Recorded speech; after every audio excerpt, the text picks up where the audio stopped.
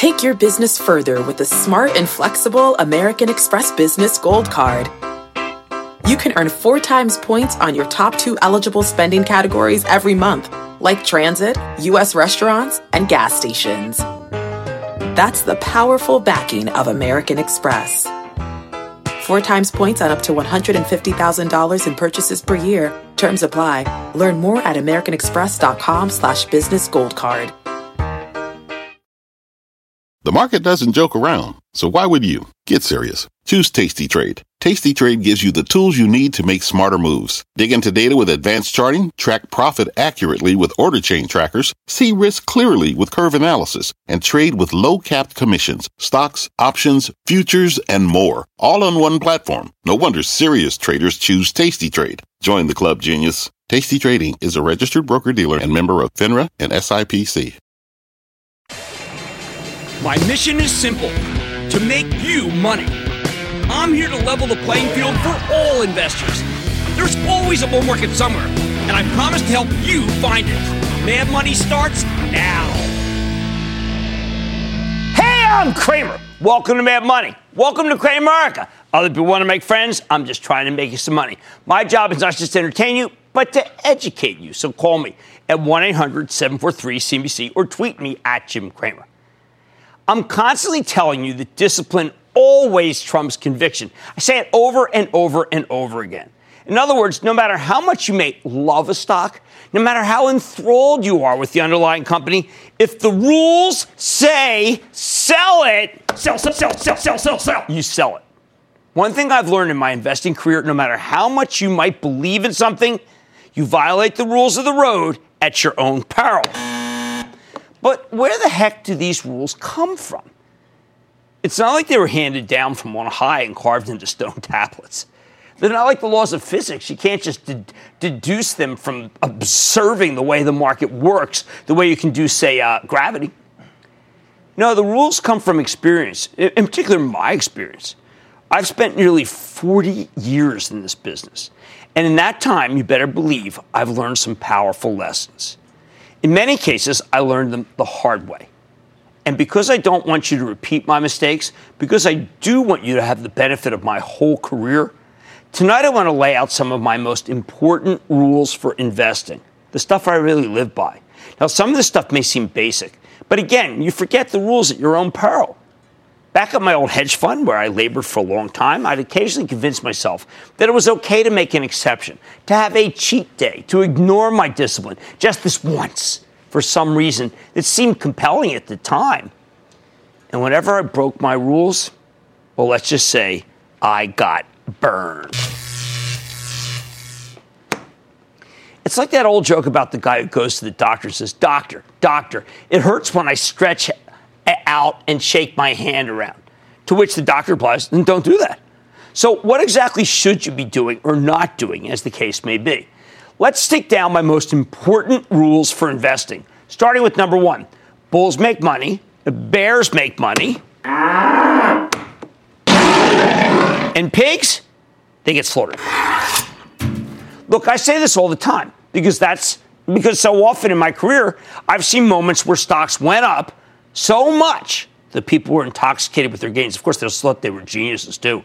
However, it's precisely at this point of intoxication that you need to remind yourself not to act like a pig. I first heard this phrase on the desk of the old trading desk of the legendary Steinhardt partners. I'd be having a big run in some stock, and the legendary Michael Steinhardt would tell me that I'd made a lot of money, perhaps too much money. Maybe I was being a pig. I had no idea what he was talking about. I was just grateful that I caught a major gain. Of course, not that long after, we got a vicious sell-off, and I gave back everything I made, and then some. That's when I enshrined the bulls make money, bears make money, pigs get slaughtered thesis as one of my rules. And now it's so deeply ingrained that I've got a barnyard full of sound effect buttons to tell the whole story, as I just did. The bull, the bear, the pig, and of course the guillotine. Just to be clear, bulls don't have a monopoly on piggishness. The exact same idea applies to investors who press their bets too aggressively on the short side. We've had some major declines over the years, but other than the dot-com burst in 2000 and then the financial crisis in 2008, 2009, systematic risk, most stocks did bounce back pretty quickly. And at this point, you've made a killing if you went long at the lows of 2009. But if you stayed short, if you were a pig who got greedy betting against the market when it was going down, you got slaughtered. Of course, it begs the question, how do you know when you're being a pig? Look, allegedly, there's no such thing as stupid questions, only stupid answers. But honestly, you don't need me to tell you when you're being a pig. If you didn't feel greedy when we hit an all-time high on the NASDAQ in 2000 after a 3,000-point run in almost no time flat, you don't need an investment advisor. You need a psychiatrist. If you took profits, you sidestepped a huge decline. If you let your winners ride, you lost a fortune. The financial crisis is even more stark. If you were walking around owning a huge amount of stock in 2008 as the banks started dropping like flies, you were beyond piggish. Why is this rule so important? It's simple. One of my chief goals is to help you stay in the game.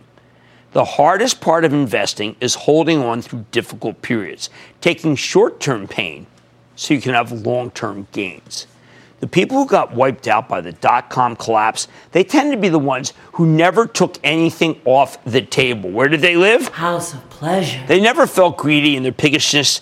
Well, they got them slaughtered. Same goes for those who never came back from the financial crisis. Being cautious and ringing the register near tops ended up keeping you in the game. That's why I remind people every day, have you taken out your profit? Have you booked any gains at all? Or are you being a pig? Because you never know when stocks you own are going to really get crushed. You never know when the market could be just annihilated. You can't have certainty. If you assume stocks will keep going up forever in a straight line, I think you're going to be in for a world of hurt. Sure, there will be times when stocks just keep going and going and going. When I coined the term FANG a few years back for Facebook, Amazon, Netflix, and Google, which became Alphabet, I loved them all. But I gave up on Amazon after an amazing run. Now, it continued to move up and up and up, and I felt like a pig after the stock's extremely profitable move. But then I felt like a fool when it kept on galloping. That bugged me. But that is the price you have to pay for following these rules. You need to recognize that for every huge pile of cash that gets left on the table with a situation like Amazon, you're sidestepping gigantic losses like the kind you would have had if you had stuck with the market in 2000 and 2008. Experiences that turn two generations of investors against stocks, maybe forever. So never forget, bulls make money, bears make money, and pigs get slaughtered. And I'll keep on repeating it forever with the sound effects because it is just that important. Rule number 2, hey, it's okay to pay taxes. Look, no one has ever liked paying taxes. But like death, taxes are inevitable and unavoidable. Yet the aversion to paying taxes on stock market winnings often borders on the pathological. So many times people have gigantic gains, but they simply refuse to take any profits because they don't want to incur taxes that cut into their winnings. Wall Street is littered with broken hearts of investors who made this kind of mistake. A couple of years ago, for example, I went to a presentation from a prominent hedge fund manager who recommended buying the stock of Macy's because of the real estate value. The stock had already run a great deal, and it was ripe for some profit taking. But I know people who had owned it for years with hefty profits, and they didn't want to ring the register. Why? They would have had to write a check to Uncle Sam. Next thing you know, the stock of Macy's is obliterated, cut in more than half, and it wasn't a 2-for-1 split. The mall had hit a tipping point courtesy of competition from Amazon. And the darn thing just got crushed. Those who didn't want to share their profits with Uncle Sam ended up with no profit at all. What kind of lesson is that? So make your peace with the tax man. Some gains are simply unsustainable, need to be taken. A profit on paper is not the same thing as a profit in your bank account. Gains can be ephemeral. The last thing you need is to be worrying about capital gains taxes. When it's time to sell, you sell. In short, stop fearing the tax man. Start fearing the loss man. You won't regret it. And I'm not saying blow out everything. I'm saying take some profits. Bottom line, remember my top 2 rules. Bulls make money. Bears make money. But pigs, and don't be greedy, and a variation on that theme. It's okay to pay the taxes. Don't be so worried about taking a taxable profit, because you may end up with no profit at all. Chris in Ohio. Chris. Hi, Jim. Thanks so much for having me. Sure, Chris. Good to have you. So my question is, we have about $1,000 of disposable income, Okay. and neither of us have a 401k match with our jobs. So we're basically just trying to figure out. We have a mortgage. We're trying to figure out what would be the best thing to do with that extra $1,000 of disposable income. Well, that's what an index fund is for. I mean, you can take 10% of that and use it for mad money. Buying a share of something, and that's okay, by the way. My first stock trades were 1 share, 5 shares, 7 shares. But you need an index fund to get started until you build up wealth, and then you can do it. How about Giacomo in Illinois? Giacomo.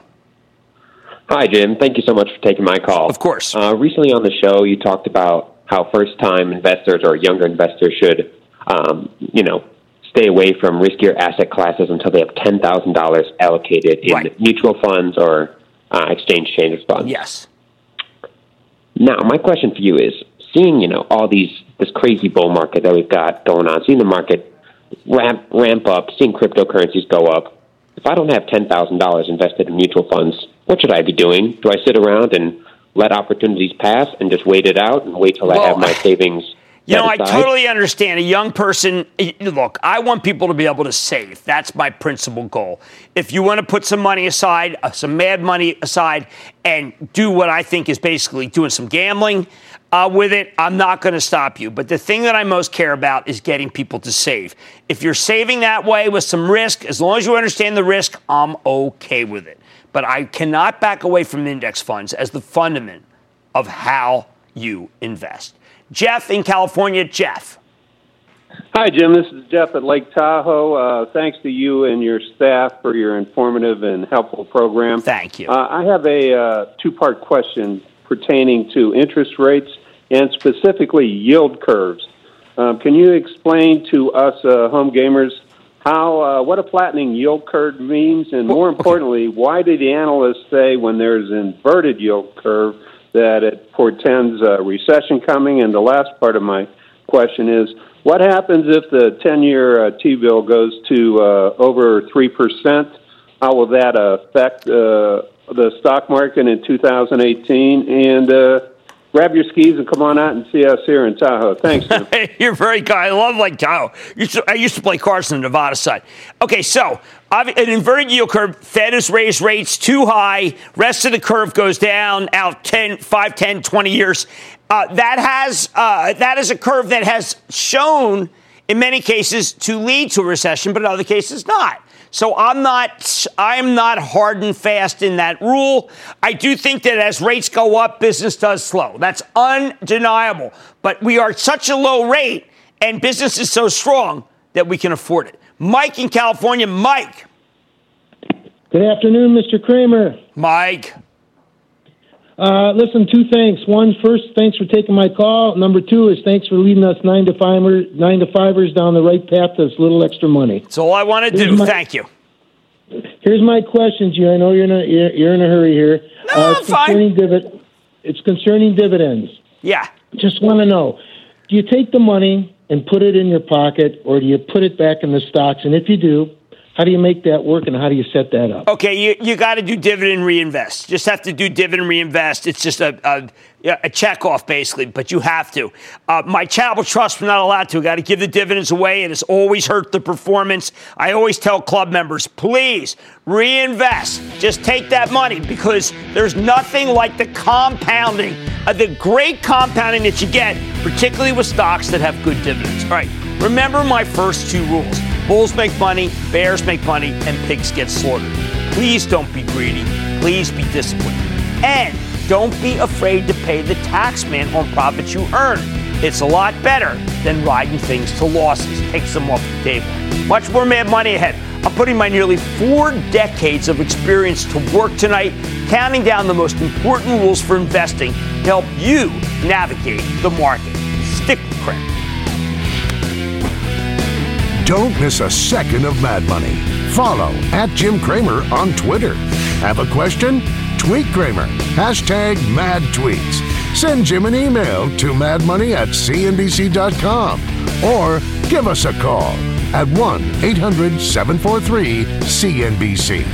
Miss something? Head to madmoney.cnbc.com. Fact. Running a business is not getting easier on your wallet. With higher expenses on materials, employees, distribution, and borrowing, everything costs more. Also a fact. Smart businesses are reducing costs and headaches by graduating to NetSuite by Oracle. NetSuite is the #1 cloud financial system, bringing accounting, financial management, inventory, and HR into one platform and one source of truth. With NetSuite, you reduce IT costs because NetSuite lives in the cloud with no hardware required, accessed from anywhere. You can cut the cost of maintaining multiple systems because you've got one unified business management suite. You improve efficiency by bringing all your major business processes into one platform, slashing manual tasks and errors. Over 37,000 companies have already made the move. See how you'll profit with NetSuite, and then you can think of all the ways you could be spending the money you save. Company retreat in Malibu, anyone? By popular demand, NetSuite is offering a one-of-a-kind flexible financing program for a few more weeks. Head to netsuite.com to start saving. When you're hiring, the best way to search for a candidate isn't to search at all. Don't search, match with Indeed. Indeed is your matching and hiring platform with over 350 million global monthly visitors, according to Indeed data, and a matching engine that helps you find quality candidates fast. Use Indeed for scheduling, screening, and messaging to connect with candidates faster. Plus, 93% of employers agree Indeed delivers the highest quality matches compared to other job sites, according to a recent Indeed survey. Leveraging over 140 million qualifications and preferences every day, Indeed's matching engine is constantly learning from your preferences. Join more than 3.5 million businesses worldwide that use Indeed. Listeners of this show will get a $75 sponsored job credit to get your jobs more visibility at Indeed.com/madmoney. Just go to Indeed.com/madmoney right now and support this show by saying you heard about Indeed on this podcast. Indeed.com/madmoney. Terms and conditions apply. Need to hire? You need Indeed.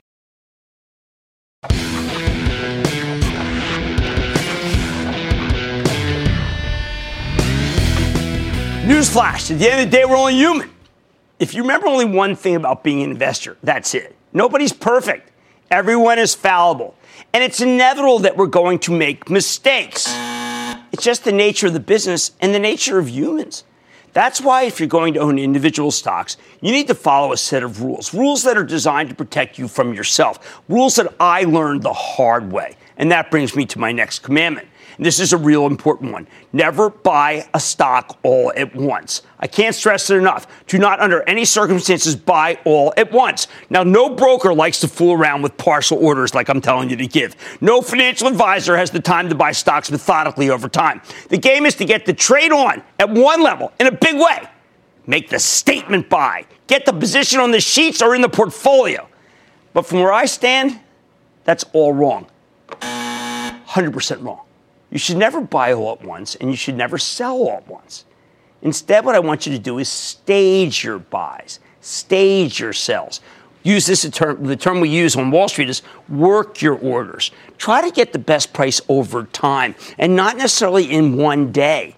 Maybe multiple days. Why? Okay, when I first started out as a professional money manager, I really wanted to prove to everyone just how clever I was and how right I would be. So if I felt like buying Caterpillar, by golly, I'd buy it now, buy it big, buy it all at one price, because I was so sure I was right. Put me up on 50,000 cat, I'd scream, which means buy 50,000 cat, as if I were the smartest guy in the universe. No one could be smarter than I am. I'm doing it big.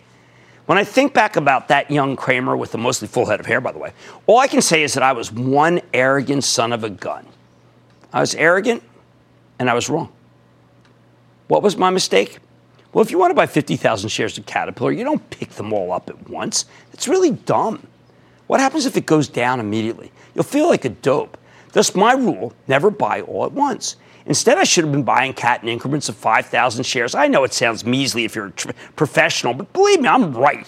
Buy it gradually over time, trying to get the best price I could. Now, you can put it on a small position and cross your fingers, hope it goes down so you can buy more at lower levels, get a better cost basis. Now, I no longer trade institutionally, and I know people, the institutional guys are saying, Jim, come on, 50,000 is nothing. But you know what? I no longer trade in size, as we'd say, but I still invest, and I invest for my charitable trust. You can follow along at actionalertsplus.com. And whenever we have a new name to tell club members, we buy it in small increments, say 500 shares at a time, or even smaller, over the course of multiple days. It makes sense. When you buy all at once, you're basically declaring that the stock absolutely won't go any lower. Don't you think that's crazy when I say it, right? No one has that kind of insight. Buying gradually in stages is all about recognizing that our judgment is fallible. So why don't more people do it my way? Why don't investors, if they want 500 shares in ExxonMobil, decide to buy it in, say, 100 share increments? I think it's because they want to be big, too. They don't want to waste the broker's time. Your broker wants to get the trade done. I know my brokers hated it, my old hedge fund, when I would place incremental orders like I'm describing. But it's just plain hubris to put a major chunk of your net worth into any stock all at once. Who knows? Maybe it'll go into free fall right after. That's why you need to resist feeling like you're making a statement when you purchase a stock. I bought and sold billions of shares of stock. Billions. Do you know how often I got in at the absolute bottom? How often the last price I paid was the lowest and then it was off to the races? Maybe one trade in 100. I'm pretty good at this game. So resist the arrogance. Buy slowly, even buy over a couple of days, as I tell members of the ActionAlertsPlus.com club. Humility beats hubris every time. Next rule, I want you to buy damaged stocks, not damaged companies. Let's say the mall is having a sale and you pick up a piece of merchandise, only to find out that it's broken when you get home. Maybe it doesn't work. Maybe it has a hole in it, some shirt. In the real world, you can return that merchandise and get your money back. There are guarantees and warranties galore on Main Street. Wall Street's very different. If you buy a stock and it turns out to belong to a defective company, you have to eat the losses. Hey, it's a caveat emptor here, right? It's caveat emptor. There's no money back guarantee. That's why you need to be very careful to distinguish between broken stocks, names that are down for no particularly good reason, maybe some macro cause, and broken companies, which absolutely deserve to see their stocks trade lower without you. Sometimes damaged companies can be easy to discern. When Valiant, the big pharma roll-up, started plummeting from the 200s in 2015, a combination of slowing growth, balance sheet fears, and some chicanery with one of their pharmacies, it wasn't a good sale to rush toward. Valiant tumbled from 262 down to the single digits before it bottomed. A lot of people thought Valiant was worth buying at 150, then 100, then 50. It was like an auction going down. But the ongoing problems at the company meant that the stock was downright toxic. On the other hand, sometimes the stock will sell off for reasons that have nothing to do with the underlying company. It could be caused by ETFs or problems overseas. Washington worries, Greece. Just because the stock is down, that doesn't necessarily mean that there's anything wrong with the actual business. So how do we distinguish between a broken company and a broken stock? Complicated question. What I like to do is develop a list of stocks I like very much. I call this my bullpen in the ActionAlertsPlus.com club. When Wall Street throws a sale with the whole market coming down, I use that as an opportunity to pick up the stocks on my list that was designed in a cooler moment with a cooler head. But the bottom line is that you never really know. And that's why this rule works in tandem with the last one. You never buy a position all at once because what you think is merely a damaged stock might turn out to be a damaged company. If you take your time, you're much less likely to end up with a large quantity of broken merchandise. Stick with Cramer. We could try to explain what it's like to get your work done on a John Deere mower, compact tractor, or Gator XUV. But to really understand the feeling, you just have to get in the seat. Learn more at johndeere.com/get-in-the-seat or visit a dealer near you. This episode is brought to you by AARP. 10 years from today, Lisa Schneider will trade in her office job to become the leader of a pack of dogs. As the owner of her own dog rescue, that is. A second act made possible by the reskilling courses Lisa's taking now with AARP to help make sure her income lives as long as she does. And she can finally run with the big dogs. And the small dogs, who just think they're big dogs. That's why the younger you are, the more you need AARP. Learn more at aarp.org/skills.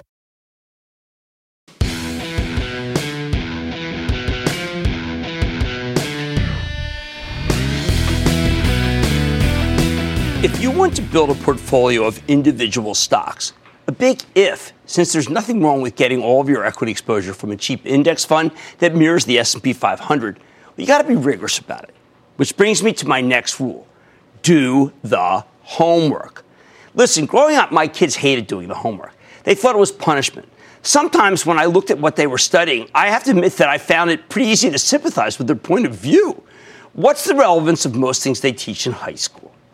How will it help you later in life? Why even bother? Of course, that's a terrible attitude. I just really should take that back. But as a parent, I'd always encourage my kids to study because you never know what you'll turn out to be interested in later in life. But I bring this up because I think that many of you have the same attitude to the homework you need to do for stocks. You suspect it might be just as irrelevant to your portfolio as schoolwork seemed to be to my kids. When I tell people that they need to listen to the Starbucks conference call, for instance, which is really a good one, or they know what the analysts are expecting for Netflix, which is always about subscriber growth, if they're going to own these stocks, they don't want to hear it. They think I'm being a scold. They just want to own them. They don't want to do anything. When I remind people that doing the homework means listening to the conference calls, reading research reports, they really want no part of it. They look at me as I'm some sort of old-fashioned teacher, a schoolmarm, who's asking for way too much in this busy 21st century world. But that's just plain wrong, people. Owning stocks without doing the proper research, I regard it as just plain lunacy. You never want to do that. They know nothing! But people still do it. And they do it for a couple of different reasons. Well, on the one hand, there's the buy and hold school of thought. The idea you don't really need to keep track of what's happening at the company because you're in it for the long haul, as if that somehow makes it all okay. On the other hand, you got people who just don't have the time to be that diligent. For those of you who don't have the time, I got the solution for you, okay? Either get someone else to manage your money or do the smart thing and invest in a low-cost S&P 500 index fund. If you can't devote a few hours a week to your portfolio, you really shouldn't be messing around with stocks. But it's the buy and hold premise that's a lot more pernicious. Back during the 1990s, buy and hold became the be-all and end-all of investing. You know what? I am just going to hold on to that CMGI. You got to look that one up. You got to Google it. Because it has got to go back to 100 where I bought it. Oh, man, I could substitute vertical net. I got 100 companies I could put in that sentence. Yep, the experts say that if you hold things for the long term, isn't everything supposed to work out for the best? Of course, this philosophy took a real blow during the financial crisis when so many people who practiced buy and hold got wiped out. That's why I've always been evangelistic for buying and homeworking. What is the homework? Before you buy a stock, you should listen to the conference calls. You have to. Okay, that's the minimum. You can go to the company's website. You can read the research. Read some news stories. Google the darn thing. Everything's available on the web. Everything. You have so much more available now, so much more knowledge that there really is no excuse. You aren't up there begging at the Goldman Sachs library for some microfiche statements from 3 months ago. You remember those plastic sheets? Well, that was ridiculous. You got all this stuff right at your fingertips. But if you fall back on the buy and hold strategy for any group of stocks and don't pay attention, I can assure you that you'll be soundly beaten by professional managers with good track records who are actively searching for high-quality stocks all the time. More to the point, I'm quite certain that any index fund can beat someone who does no homework. It's not a strategy. It's just being lazy. The next rule is another essential that I harp on constantly. Diversify, diversify, and then diversify some more. Always be diversified to control risk. Listen, I'm a firm believer in the idea that if you control the downside, the upside will indeed take care of itself. And controlling the downside means managing risk. What's the biggest risk out there? Sector risk. Stocks in the same sector, they tend to trade together, especially at extreme moments. Do you know that about 50% of the action in a given stock comes down to its sector? In some of these areas, because of ETFs, it's even higher. I don't care how great a tech stock was in 2000. If you had all your eggs in that one group, you just got scrambled. Same thing with financials in 2008. Oil's 2014 through 2016. And there's only one thing you can keep you from getting nailed by this sector risk, and that's diversification. That's why we play this game of Am I Diversified? I've been playing it since 2002. I always like to say that diversification is the only free lunch in this business. People make fun of me in the office because I say it so much. But it's the only investment concept that works for everyone. If you mix up enough different sectors in your portfolio, at least 5, you won't be wiped out when one group gets obliterated, something that happens far more often than you think. But if diversification is so obvious, if it's such a no-brainer, if every advisor and commentator under the sun has been telling people to do it for years, how is it that anyone can still be undiversified?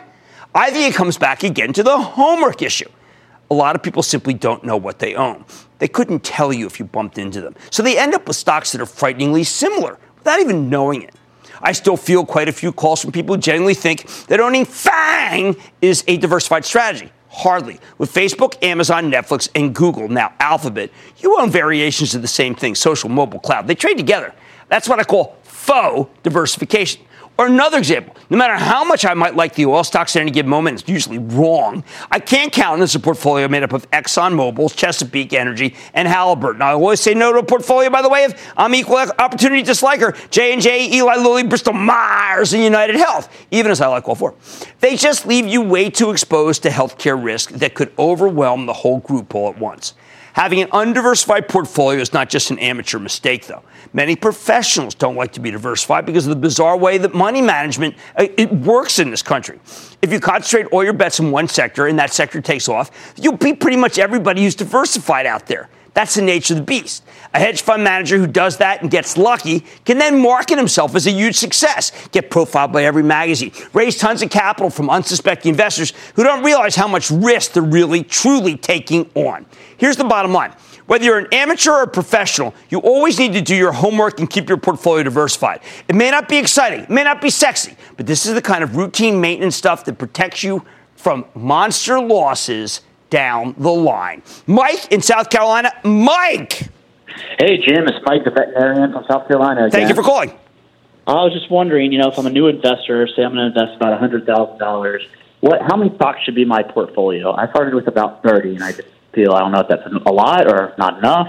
Well, I would tell you that after 10, you're kind of a mutual fund. Now, look, if you're a real stock junkie like I am, you can take on a lot more. And if you have help like I do for the Action Alerts Club, then it's really not that bad. But 10 is about the maximum that most people can do. So don't do more than that because you won't be able to do the homework. Let's go to Roberto in Texas, please. Roberto. Hi, Jim. Hey, booyah.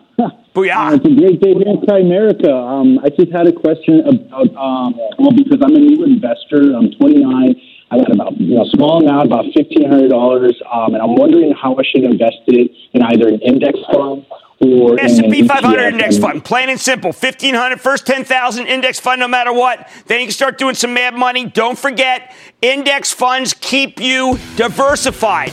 And we like to diversify. Sure, homework isn't fun, but you know what? Losing money's worse. If you want to avoid monster losses, homework and diversification are key. So stick with Cramer.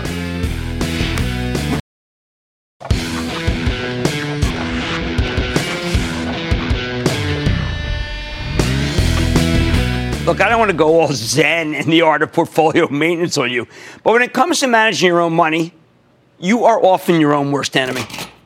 Don't take it personally. I'm my own worst enemy, too. What do I mean by that? Okay, if you want to invest wisely, you constantly need to be fighting off your own worst impulses. We're not robots. We have emotions, and those emotions can really throw you off your game. That's why the theme of tonight's show is that discipline trumps conviction. You obey the rules so that you do the smart thing, even when your emotions are telling you to do the opposite. Which brings me to my next rule for investing. Nobody ever made a dime panicking. Yet panic, you should repeat after me, frankly. It's not a strategy. Panic is not a strategy. Yet you see it over and over again as if it is. A stock gets hammered, then investors sell after the hammering. The market gets crushed on a huge day. People bail at the end of the day. In short, something gets annihilated and people can't take the pain. So they bowl. Sell. Panic is the operating instinct in all of these cases. There's something basic and instinctive about panic, about the desire to flee. If you're a Stone Age hunter-gatherer who accidentally stumbles into a family of grizzly bears, well, panic can be pretty helpful. But it tells you to run away. But it's not a useful emotion when it comes to analyzing the stock market, where you're running away when maybe you should be running toward. The truth is there will almost always be a better time to sell than in a panic, a better time to leave the table than whatever moment inspired you to panic in the first place. And don't I know it? Back in 2010, I was on the air for the flash crash when the market fell 900 points in less than a half hour. I watched the monitor for the ticker, the crawl that's underneath the picture, and I couldn't believe what was happening.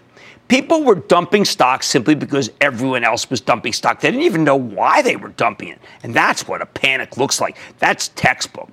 I urged viewers right there on the set to pick a stock they loved and buy it using limit orders so you wouldn't have to accept a price you didn't like. The result? To this day, people still come up to me and thank me for that advice during the flash crash. But I simply put my rule into practice, realizing that nobody ever made a dime panicking, and then I tried to help you profit from it.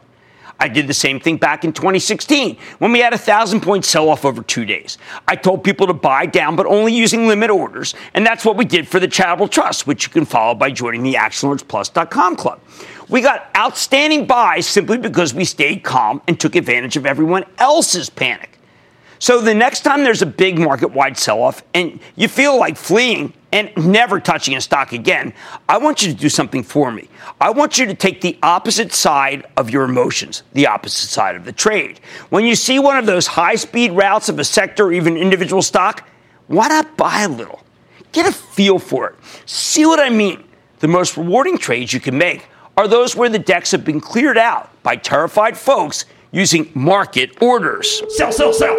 Who they don't get that the exit doors aren't as big as they think they are. Mind you, I'm not absolutely saying that, well, you just should buy every stock, every panic, every sell-off. They're not all worth buying. Often when people freak out about an individual company, it could be with good reason.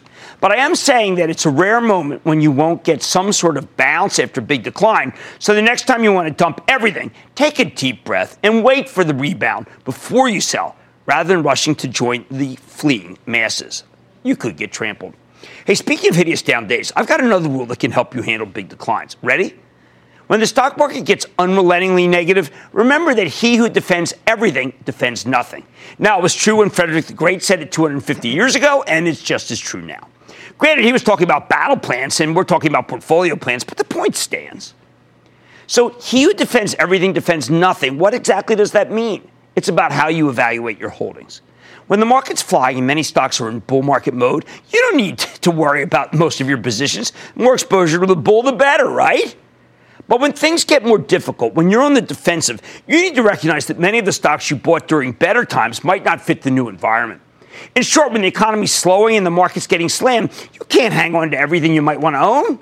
If you try to defend all of your positions in a market that turns against you, that's a recipe for you to get blown out of the stock market.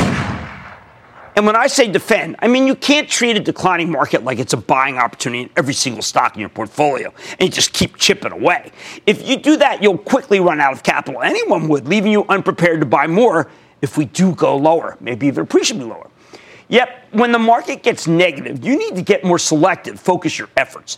That's why I rank all my stocks at all times for my ActionAlertsPlus.com club members. Ones are stocks that I buy right now. Twos are stocks I buy into weakness. Threes are stocks I'd sell, maybe into strength. That way I'll know which stocks I should defend when things get tough. I make this plan not in the heat of battle. And then I know which ones to cut or use as sources of capital to buy the ones. Let's say tech's getting hammered, but you think it's going to rebound. It's important that you don't try to hang on to the whole complex. Pick the best tech stocks that you'll want to buy into weakness. Toss out the rest to raise cash. Use those newfound cash reserves to buy the stocks of higher quality tech companies at lower prices. That's right, the non-essentials, the ones that have no catalyst and you only own because you wanted exposure to a bull market, they get the heave-ho immediately when things turn bearish. Jim Cramer, who worked with me for years at my old hedge fund, used to call this circling the wagons around your best names. The first few times you do it, you'll curse yourself because you might end up slaughtering stocks that you've owned for quite some time. But eventually, after you experience a number of rough markets, you'll realize just how valuable this process is because over time, you'll end up with great cost bases on the stocks you really like. The bottom line, great investors know how to ignore their emotions when those emotions get in the way of making money. So the next time the market gets slammed, don't panic. Nobody ever made a dime by panicking. But also don't double down just with your eyes closed and the whole portfolio into weakness. Vicious negative markets can give you buying opportunities, but you need to focus your capital on your absolute favorites rather than chasing bargains in lower quality merchandise when it turns out they weren't bargains at all. Rich in New York, Rich. Hi, Mr. Cramer. It's a pleasure. How are you? Could you please explain? I'm good, thank you.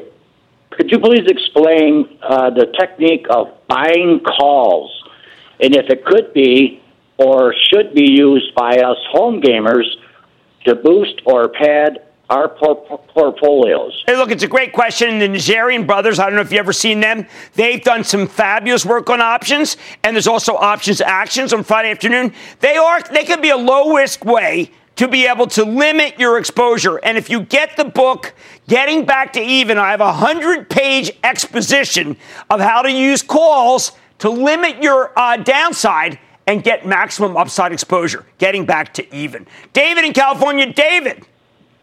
Booyah, Jim Cramer. Thanks for having me. Oh, well, I'm glad you called. Thanks.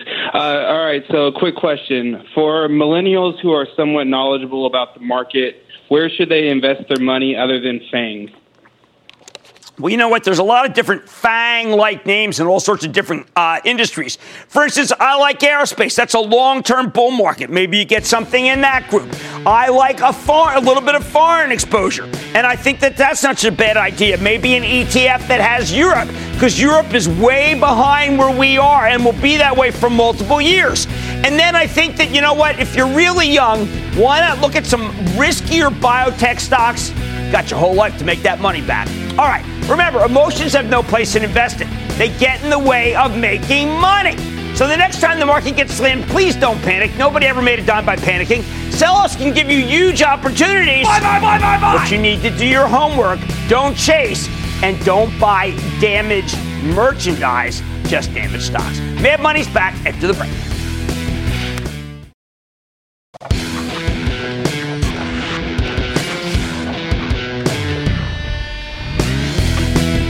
Welcome back to tonight's Check Yourself Before You Wreck Yourself edition of Mad Money.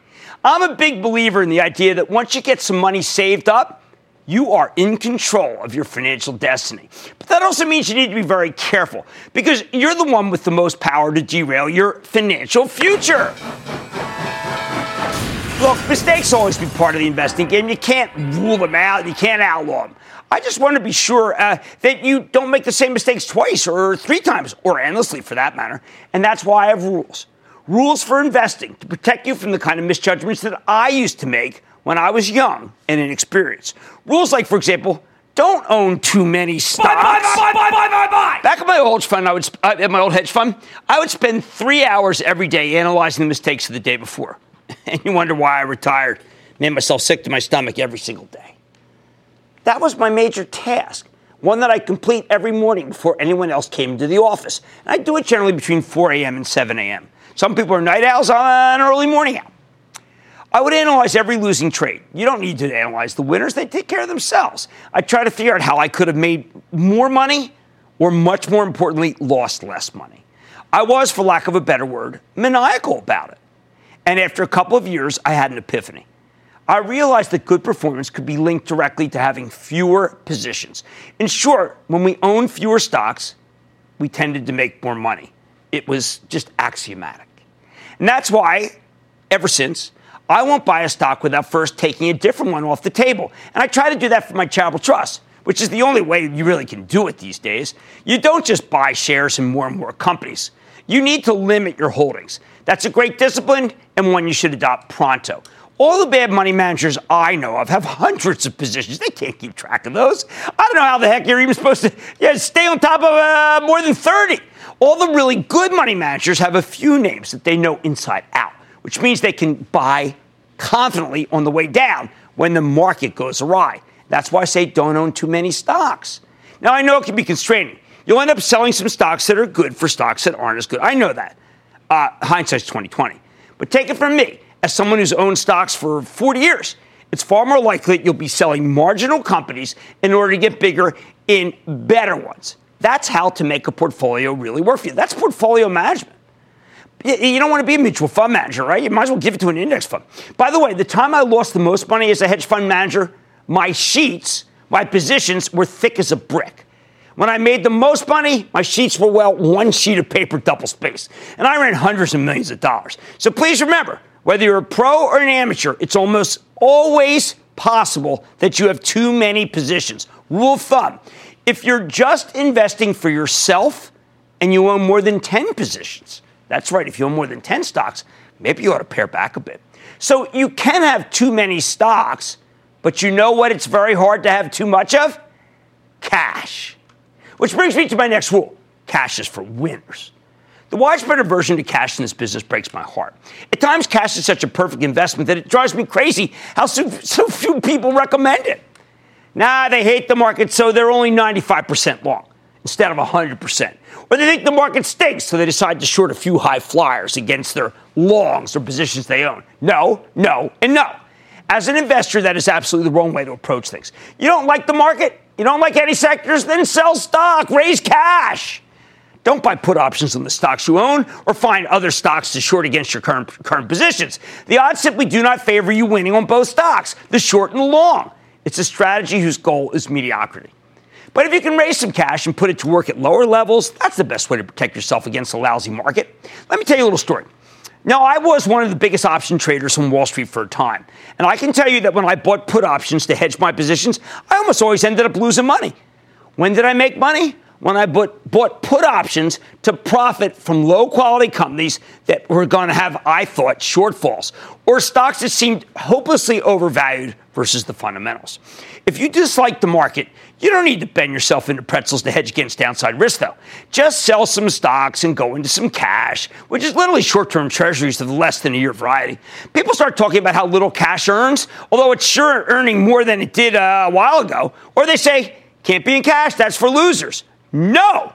Cash is for winners, especially if you think there's a major disaster ahead or the market's going to have a prolonged sell-off. Now, I grew up in a different time.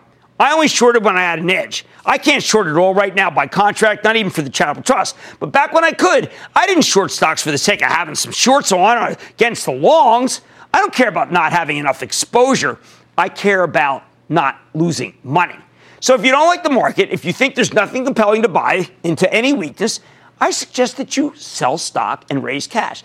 Go sit on the sidelines. Nothing wrong with that. Wait for the situation to improve. Believe me, it's never the wrong call when you don't like the tape or you can't find anything that truly makes sense for you. The bottom line, always be careful not to own too many stocks and not to have too little cash.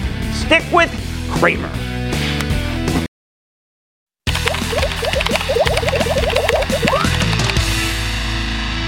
Your tweets are piling up. Holy cow. Let's start with one from Quentin, who asked at Jim Cramer, at what age should I put bonds into my retirement account?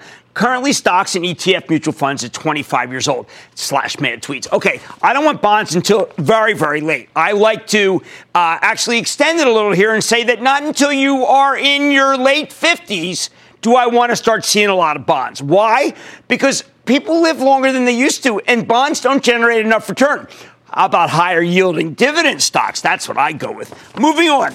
Could at Germano Franzani be one of our next producers? He says at Jim Cramer, mad twats, mad tweets, mad whatever. I would like to see from you a show titled Typical Errors of Emotional Investing. Well, that's a great idea, and I'm going to do it. Because I do know that over and over again, emotional investing produces major mistakes that lead to big losses. You got to check them at the door, and I will do that for you. Another tweet, this one from Steve Daniels, who says, at Jim Cramer, booyah! What other types of index funds do you recommend besides one that mirrors the S&P 500? Mad tweets. Okay, there is a place called Vanguard, and Vanguard's terrific, and they have a thing called the Total Return Fund of all stocks. That one is one of my absolute favorites. Stick with Cramer. The earnings are relentless, but Cramer has burned the midnight oil, and he's ready to run the gauntlet. All week, Cramer sits down with some of the market's most influential C-suite players. Join Mad Money for must-see interviews you can't afford to miss. I like to say there's always a bull market somewhere, and I promise to try to find it just for you, right here on Mad Money. I'm Jim Cramer, and see you next time. CNBC has quick and easy to understand business news updates at the open, midday, and close every weekday. Markets, money, and more from Wall Street to Main Street. I'm CNBC's Jessica Ettinger. Follow and listen to CNBC Business News Updates wherever you get your podcasts.